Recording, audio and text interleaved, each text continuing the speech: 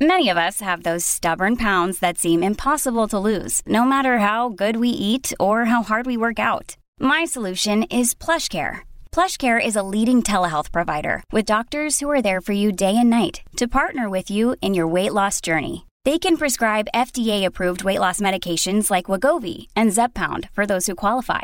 Plus, they accept most insurance plans. To get started, visit plushcare.com/weightloss. That's plushcare.com/weightloss.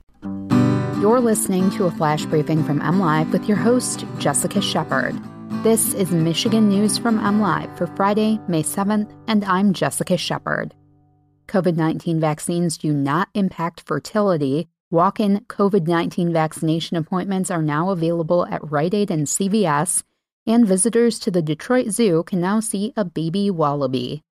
It's a myth that COVID-19 vaccines can impact fertility, but it's a myth that's keeping many young adults from getting immunized, doctors say. According to Grand Rapids specialist Dr. Rosemary Olivero, it's a persistent myth, quote, that's really hurting our ability to combat the pandemic with the vaccine.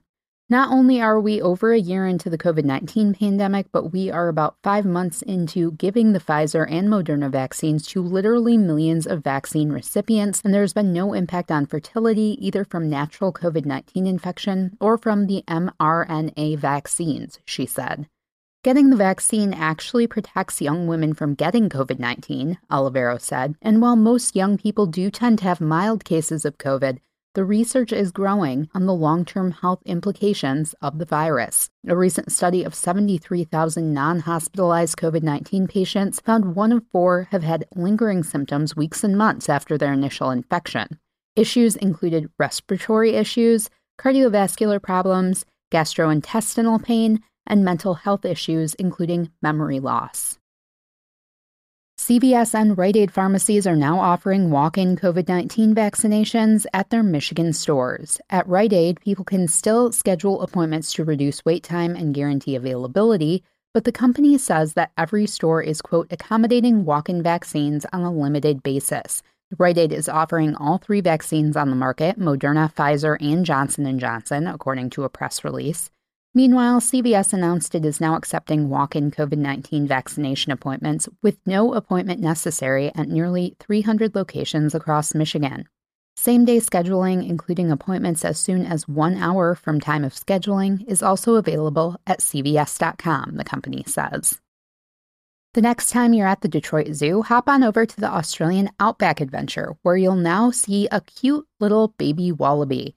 The Joey, which was born in October, is just out of its mother's pouch and is now visible to zoo visitors in the 2-acre area with its mother, Eloise.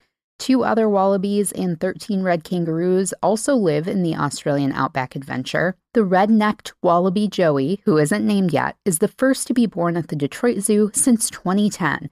After birth, Joeys immediately crawl into their mother's pouches, where they continue to develop, usually for a few months. This week marks the first time the Joey fully came out of Eloise's pouch.